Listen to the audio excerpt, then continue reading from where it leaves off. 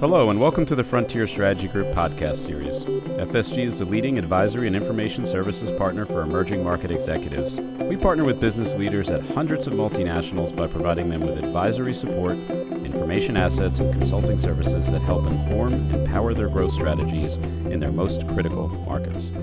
The focus of today's discussion is FSG's recent report on winning in a more competitive India. It's the latest in our India research offering. My name is Richard Leggett, and I'm the CEO of Frontier Strategy Group. And joining me for today's discussion from FSG's Singapore office is Pratima Singh, FSG's practice leader for Asia Pacific Research. As a reminder, this podcast and all of our India research and insights are available to FSG clients via our Frontier View platform. Pratima, thanks for joining me and welcome. Thanks, Rich. It's great to be here today. I'm excited about this discussion because in our discussions, India is becoming a more interesting and more important market in our clients' APAC portfolio, especially as we look at China slowing down. And India is a pretty independent market from China, pretty immune to China's slowdown. It's pretty independent from that. But at the same time, the economy is facing several headwinds due to its ballooning current account deficit and widening government deficit. The rupee, as we know, depreciated significantly against the U.S. dollar this year, and the country's already weak financial sector deteriorated further. So despite this, executives still remain cautiously optimistic. Why is that? That's right, Rich. You absolutely highlighted a couple of the major risks that the Indian economy is facing in the short term. But what's important to note is that a lot of these risks are in the near term, right? So there's a lot of pressure on the rupee, as you rightly pointed out. It's been extremely weak and volatile even. A lot of this is because the rupee is very inversely correlated to oil prices. So as oil prices increase, and we saw a lot of that this year, we saw that oil prices increased more than previously expected, which really put a lot of pressure on India's current account deficit, simply because the country imports a lot of its oil. And because of that, the current account deficit widened, which really created a lot of pressure. Then along with that, there's also a very large government deficit that the country runs. And this is because, of course, in general, revenues don't necessarily equal government expenditure in India, but also because the government has been very, very actively increasing spending, particularly before national elections sometime next year. And as a result, we've seen a lot of that widening trade and current account deficit along with the widening government budget just putting a lot of pressure on the rupee. The other thing that you mentioned, which is another big risk in the Indian economy, is the financial sector weakness. A lot of that is because of the high rate of non-performing assets on banks' balance sheets in India, as well as a lot of non-banking financial corporations in India have been going through some crises of their own. So a lot of these factors have kind of come together and are creating short-term headwinds in India. But that said, it's very important to kind of take a step back and also look at the more medium to long-term picture in India. We've seen that growth it's a very large market, and more importantly, it's a very fast-growing market. Even in the base, in a conservative base case scenario, we expect more than 7% growth, maybe 7.3 to 7.4 in the next few years, which is, for the economy the size of India, a very, very substantial amount of opportunity and growth coming in. That, and along with the fact that the operating environment in the country is improving quite a bit, we're seeing executives on the ground and in the region and even in HQ relatively cautiously optimistic about the market and really kind of, as you mentioned, increasing their interest in this market just because there's a lot of opportunity and lots of white space to capture. One of the questions before we get into the competition topic, Pratima, that I have is just we constantly hear from executives that they're intrigued by the size and the growth of India. They're concerned about the operational, the complexity of the operating environment. And you talk about the environment's gradually improving. And with elections coming next year, do you see this operating environment improvement continuing, accelerating into elections? Do elections pose any risk to that momentum? Because this is kind of a critical period for India in terms of attracting increased investment from multinationals. Yeah, absolutely. That's a great question, Rich. So I think in terms of the operating environment, we're seeing a lot of the benefits of some of the sort of the policy decisions that the Modi administration made a couple of years ago, whether it's regards to, say, the implementation of the GST, increased spending on infrastructure. A lot of that is sort of materializing now. So recently, the World Bank's Ease of Doing Business survey results were released, and India's jumped now to 77 out of 189 countries in the ranking. And this is down from 130 2 years ago and 100 last year. So we're seeing some of that benefit of the previous momentum sort of materialize now. That said, you're absolutely right. Elections are coming up mid-next year, and so we're not going to see the Modi administration really implementing any new reforms. They're really kind of focusing more on increasing spending, a little bit more populist, and to some extent even protectionist measures. But that said, we do expect that post-elections we can see some of that sort of ease up again as our base case materializes, which is that the Modi government comes back into power, even though with potentially less of a majority than they did in the last round. All right, so let's dig in now. So a natural consequence of increased interest in India is intensifying competition. And I know you spent some time recently in Delhi and Mumbai and Bangalore interviewing executives. And how much of a problem is this increased competition for them? This is a real challenge for a lot of our executives on the ground. As you mentioned, I spent substantial amounts of time talking to executives in India, also speak to a lot of executives, regional heads looking at India, China, and Southeast Asia. And this is really a big concern for them. In fact, there's a recent survey that reported 91% of CEOs in India are concerned about their competitors' ability to take business away. So really, we can see that intensifying competition is making it difficult for executives to hit their ambitious growth targets that they have for the market, and it's also eroding margins quite substantially. Could I just interrupt 1 second? Is that 91% local CEOs, or is that Western multinational India general managers? Yeah, so it's CEOs of a combination of companies. These include foreign companies and Western multinationals that are doing business in India, but also local companies in India that are facing this kind of competition. So any executives on the ground really are dealing with more competitive threats. Okay, sorry, and I didn't mean to derail you. I know you were going to give a couple of more statistics. No, that's absolutely fine. I actually was just going to highlight why this is really a problem, and it can be kind of pegged to the fact that brand loyalty in India remains quite low and quite a challenge even today. Again, similar survey, but the statistic that we highlighted was 92% of CEOs are concerned about the loyalty of their customers, because there's so many choices and so many brands present in the market that they don't really have that resonance with the customer just yet.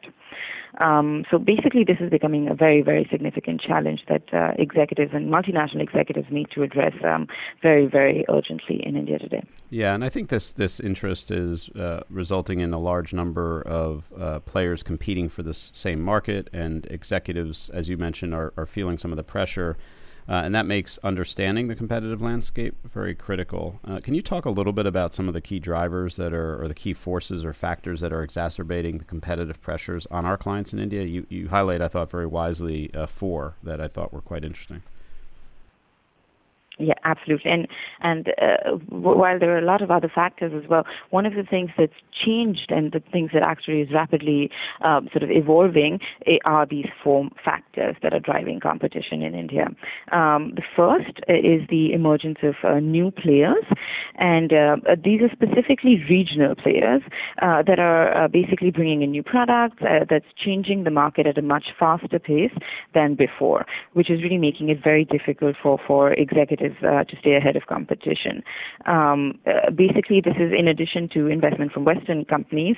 A lot of Chinese investment is also flowing into India, which is really leading to direct competition between a lot of our Western multinational companies and large Chinese players to win the Indian market. And what's really particularly interesting in this particular factor is that Chinese companies operate on a fundamentally different model than Western multinationals.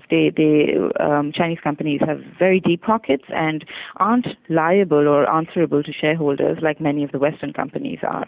And as a result, they're able to really employ a different sort of model when trying to win and trying to get success in the Indian market. I thought it was interesting too that the majority of that Chinese investment is focused heavily in the industrial space, which we know was a major emphasis of the Modi administration to start to drive and promote more industrial investment in India. I'm not sure he wanted it from the Chinese, but nevertheless, it seems like that's where a big investment emphasis is. That's exactly right. And I think that's kind of putting a lot of pressure now on the Modi government to kind of try and localize some of the manufacturing and the industrial production. And that's another factor that we'll talk about. But the idea is that they're putting up some of these import tariffs that are specifically targeting goods that are being imported from China in order to reduce some of that dependency on Chinese investment. What about some of the other factors? You talk about increasing local sophistication by the local companies getting more sophisticated, and also new customer segments. Yes. So the second factor, like you mentioned, is this local sophistication levels. And while that's kind of, there have always been large family-run conglomerates in India that have kind of been competitors for our clients, for multinationals. But recently what we're seeing is more medium-sized local companies and startups that have started increasing the intensity of competition. And this is also exacerbated by the rapid pace of digitalization that's really increasing these competitive pressures. These local companies, startups, are a lot more agile in responding to market changes, and as a result are disrupting some of the sectors that our clients tend to work in. And as a result, there's more sophistication from local startups as well. The third factor is essentially our clients and multinationals more generally shifting and expanding their customer segments. So they're serving newer, more price-sensitive customers that tend to be concentrated in the middle segment. And earlier, they addressed only the very niche and the premium segment of the market, which left a lot of white space in the rest of it. But now what's happening is that they're focusing more on a global or the value segment, which we basically term as global, because customers in that segment really want global or comparable products, but are only willing to pay local prices. And so it's becoming a very fiercely contested, price-sensitive segment that foreign and local companies are competing within. The last thing I'll mention is around increasing protectionism, kind of what I alluded to earlier, which is that a lot of government policies are slowly being aimed at encouraging localization, which is making it more difficult for MNCs that are currently using their import and sell model in India to be price competitive. And so because of this indigenous focus, indigenous innovation focus and localization pressures, our companies and multinationals tend to be a little bit less cost competitive in India. So given all of this complexity, how are we helping our clients navigate this fast moving and rapidly evolving market? What have you heard successful executives doing that enable them to achieve outperformance? Mm-hmm. Yeah, so one of the things that we saw that is kind of highlighting how or differentiating successful executives from the rest is really executives that adopt a structured process, really understanding, evaluating, and managing the competition in India in a very strategic way are able to get success. It can't be just an ad hoc policy or sort of a strategy. It has to be well thought out and really really focused on differentiating products and their own value propositions in the market to drive that one important point, which is to retain customers, enhance their brand loyalty, and really increase the stickiness of their product that will allow them to differentiate.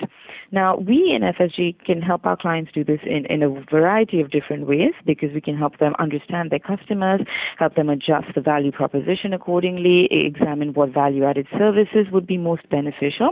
But in this particular report, we use a very strategic framework, which is essentially the 4Ps framework, stands for a position, product, partner, and process, that helps our clients outperform in India. And this framework was really built after testing and speaking with numerous executives in order to be able to develop something that really resonates with the market. There's a lot of detail in the study, but can you maybe highlight a little bit more detail on the 4Ps and give us a sense or a little bit of a tease for each of them? Absolutely. So let's start with the first one, which is positioning. So this essentially is talking about the importance of understanding your own and your own competitors' market positioning. So really recommending how executives should adjust their marketing and branding strategies in order to obviously map the market, but also to their own objectives, which would basically help them either enhance their product differentiation or cater to the middle market, which is the new segment that they're focusing on. The second is product localization. This outlines how MNCs can basically adjust their products, their value offerings to better serve their existing customer base with either lower costs or basically entering new markets and new segments with more innovative and more, localized products for that particular market. The third is partner. We hear a lot about partner here in Asia Pacific simply because there's a lot of emphasis on this. And in particular in countries like India, local partnerships are really very critical. Companies can use local partnerships to leverage cost effectiveness, get greater market access, improve and widen their distribution networks, and also take advantage of regulatory advantages of using Indian partners, through things like outsourcing, joint ventures, other strategic alliances as well. And the fourth final P is process, which is essentially focused more on maximizing the operational efficiency and adjusting the internal organizational structures to be able to create more agility within the company and to effectively align with the overall competitive strategy in India. That's super interesting, and there's a lot more detail in the study, and I know FSG can provide a lot of support to our clients, depending on where they are in the spectrum of maturity across all of these or individual components of the 4Ps framework. For instance, if our clients are focusing on, let's pick one, the third P, local partnerships. That's an area where we have numerous resources to support them, whether it's our series on managing distributors in India or evaluating partnership models, or even through very specific projects under our channel capabilities and all of our channel advisory practice, choosing the right channel partners, optimizing performance, performing a diagnostic on partner capabilities, partner capability assessment, or in some cases actually making transitions. So we look forward to that. And I think in the study, I think it was page 14, provides a really great summary of how you've mapped all of our India content series and data to the various resources that we've produced at FSG to this 4Ps positioning, so that our clients can have a set of tools and frameworks to help them guide their way. Let me just ask one more question, Pratima, as I'm watching the time here. I think you and I could talk for hours about this topic, but out of respect to our listening audience, let's try to get to a final question. I know you've been speaking with our executives for months now, and as we look at putting the framework into action, can you highlight one or two tactics that you've seen resonate with our clients? In your report, I should point out that you highlight and provide case studies on 10 different tactics, but maybe pick one or two that we could highlight. Maybe I could ask one under positioning and maybe one under process. Sure. You're exactly right, Rich. We've got a lot of tactics in the report, 10 tactics to be precise. And these can just, I guess, they vary based on the presence, the priorities, challenges, the resources, the investment that, our clients have for this market. But as you mentioned, I'll highlight two. The first, under positioning. So if we take the example of this particular company we spoke to, which is in the agribusiness sector, so company Beta. Beta was basically struggling to differentiate its product in India, and it was really facing a lot of local competition because competitors and local competitors were becoming a lot more sophisticated. So this is kind of mapping into our second challenge, which is that local companies were becoming sophisticated. Now, what was happening in India is that, like many other MNCs, one of the critical components and one of the critical differentiators of Beta's strategy and value proposition is service. And this was a big challenge in India because as an agribusiness company, it was facing a lot of fragmentation in the market. And, the lack of infrastructure and all of that combined made it very difficult to serve this market. So essentially, Beta was trying to develop and think of a very low-cost way to serve the market. And it was using and positioning its service as a differentiator from local competitors. So the way that they did this was it capitalized on the rapid digitalization that's taking place in India. In particular, mobile technology really helped Beta lower the cost to serve rural markets. So it used this digital connectivity to serve rural customers through mobile apps, and it basically enhanced its localization through the option of communicating in the vernacular based on the farmer and the customer location. So really enabled a mobile app really enabled Beta to communicate directly with the customer, provide information-based after-sales service, support, and really create regular touch points that help this company build loyalty, trust, and dependence. And we know that this is actually a really big concern in India. So the fact that this mobile app helped Beta overcome some of that lack of brand loyalty, it was able to, because of those factors, position its service as differentiator and get closer to the customers. I was just going to also point out, not to mention that in that particular instance, it's real-time interaction. You don't have to go through layers of distributors and resellers and that sort of thing. You're in direct dialogue on an ongoing basis with your end customer, and that gives you real-time market feedback in addition to the brand loyalty. So it helps you in your future pricing and in your future positioning of your product and your product strategy. That's exactly right. It actually helps and feeds back into Beta's strategy to be able to constantly improve this and get even closer to the customers and remove some of those extra layers that it has in terms of the information and the communication flow. And just that one last point on this, actually, Rich, you highlighted some of those benefits that bonuses, I guess, that accrue. We've also seen something like this resonate very, very well with healthcare companies or any companies that really sell products where the information on product application and usage is very important. And as a result, companies need to get closer to the end customer. So this is not really something that is limited to an industrial or agri-based company. It's something that pharma companies also use in India today. So anywhere you can highlight your portfolio and your product as a differentiator. Great. And then the last one you were going to highlight was on process, maybe one tactic. That's right. Okay. So the last thing I'll highlight is basically on this particular case study and tactic that company Lambda did. So most companies, when they're improving processes, are basically improving their internal efficiencies, cutting down costs and making that sort of the focus. But Lambda did something very interesting and slightly different. It's basically a chemicals company that is currently, and was at least before they implemented this tactic, facing very stiff competition from Chinese suppliers in India. And so what happened was the company started losing a lot of market share because it was relative to the Chinese competitor priced much higher. And as we've discussed, the Chinese companies operated on a different model, and so they were able to keep costs much lower and were priced lower. However, Lambda actually understood that there was one particular sort of, problem that its customers were facing when they were buying product from the Chinese competitor. It was that the supply was not reliable. So basically, during periods of overcapacity in China, the Chinese companies would flood the Indian market with product, but at other times there would be a lot of supply disruptions. And so really Lambda was able to focus on that as its competitive advantage and highlighted that, its supply reliability was its main differentiator. And so it shifted the conversation from price to supply. And as a result, it was basically able to create a lot more demand for its product and basically create a little bit more of a customer base that really valued that supply reliability.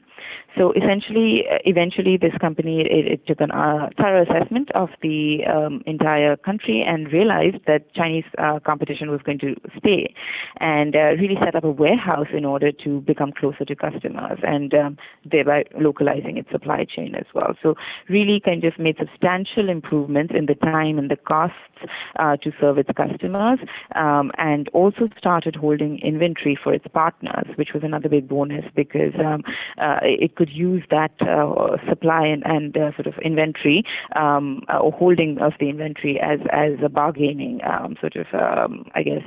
negotiating tactic with its distributors as well, and really helped them reduce the cost of their inventory holdings.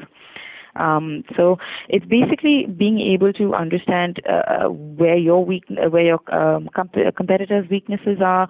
In this case, it was basically volatile supply, and really kind of exploit that to your advantage. That worked. Great. Pratima, thank you so much for the time and the interesting discussion. We just have to remember there are 4 Ps and 10 tactics, and there are each of the, we did 2 of the tactics, but there are very good and detailed case studies on each of the tactics, which I think is fascinating. Look forward to hearing more from you on how our clients are using this research and incorporating the analysis into their broader India competitive strategy. Thanks very much for having me, Rich. I really enjoyed speaking with you today. And on that note, I'd like to remind FSG clients that you can speak to Pratima or any member of the FSG research team by scheduling time via your client services director. You can also access all of our research, including research on winning in a more competitive India, the entire India series, and all FSG content and data on our Frontier View platform. This concludes our podcast. Until next time, we wish you great outperformance in your key markets, and thanks for listening.